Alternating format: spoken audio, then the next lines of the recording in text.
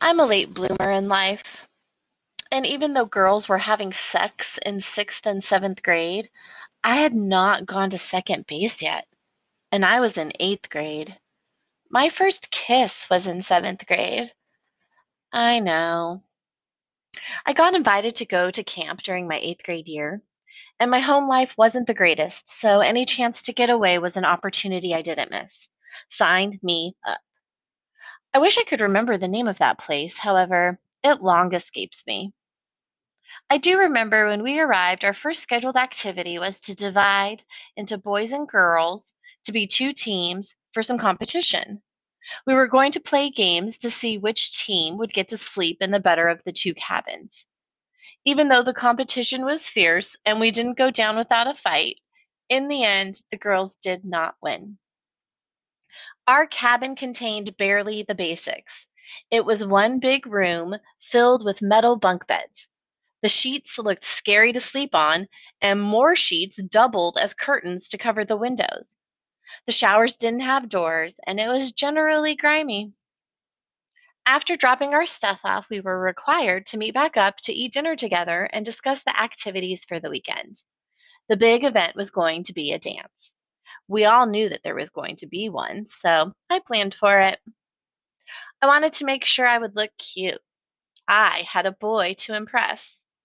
A boy I heard taken a liking to me, and when I found out who he was, I liked him right back. So I bought this two-piece skirt outfit from Merry-Go-Round in the mall. It was black and gold. The top was just long enough to show 2 inches of skin between the skirt and the top. The skirt went just below the knee and fitted nicely. The top had gold circles down the middle on either side that held black ribbon which crisscrossed, giving it a corset feel. Now that I'm a grown up, it was way too sexy for a girl in eighth grade to wear to a dance. In the middle of dinner, I snuck away to get a head start on taking a shower and getting ready for that dance. I brought a friend with me to be the lookout, and we almost made it through the entire get ready process. Since there were no shower curtains covering the shower stall, I moved quickly through the process as fast as I could. It was cold in there, in the cabin, and in the shower stall. I managed to wash and condition my hair, wash my face and body, as well as shave. I was feeling good when an adult came down into the bathroom to scold us and redirect us back up to join the group. We weren't allowed to be on our own without adult supervision. I remember feeling a little self conscious knowing I had to go back to where everybody was and face the group of popular boys. They can be cruel. My hair was still wet and I didn't have a stitch of makeup on.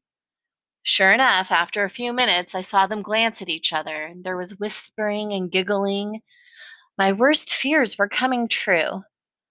Eventually, we were dismissed from dinner and given permission to retreat to our respective cabins to get ready for the dance. I couldn't get back there fast enough to change into my outfit, finish my hair, and makeup. I went to the dance. I was feeling cute. I danced with that boy, Jay, as well as a few others.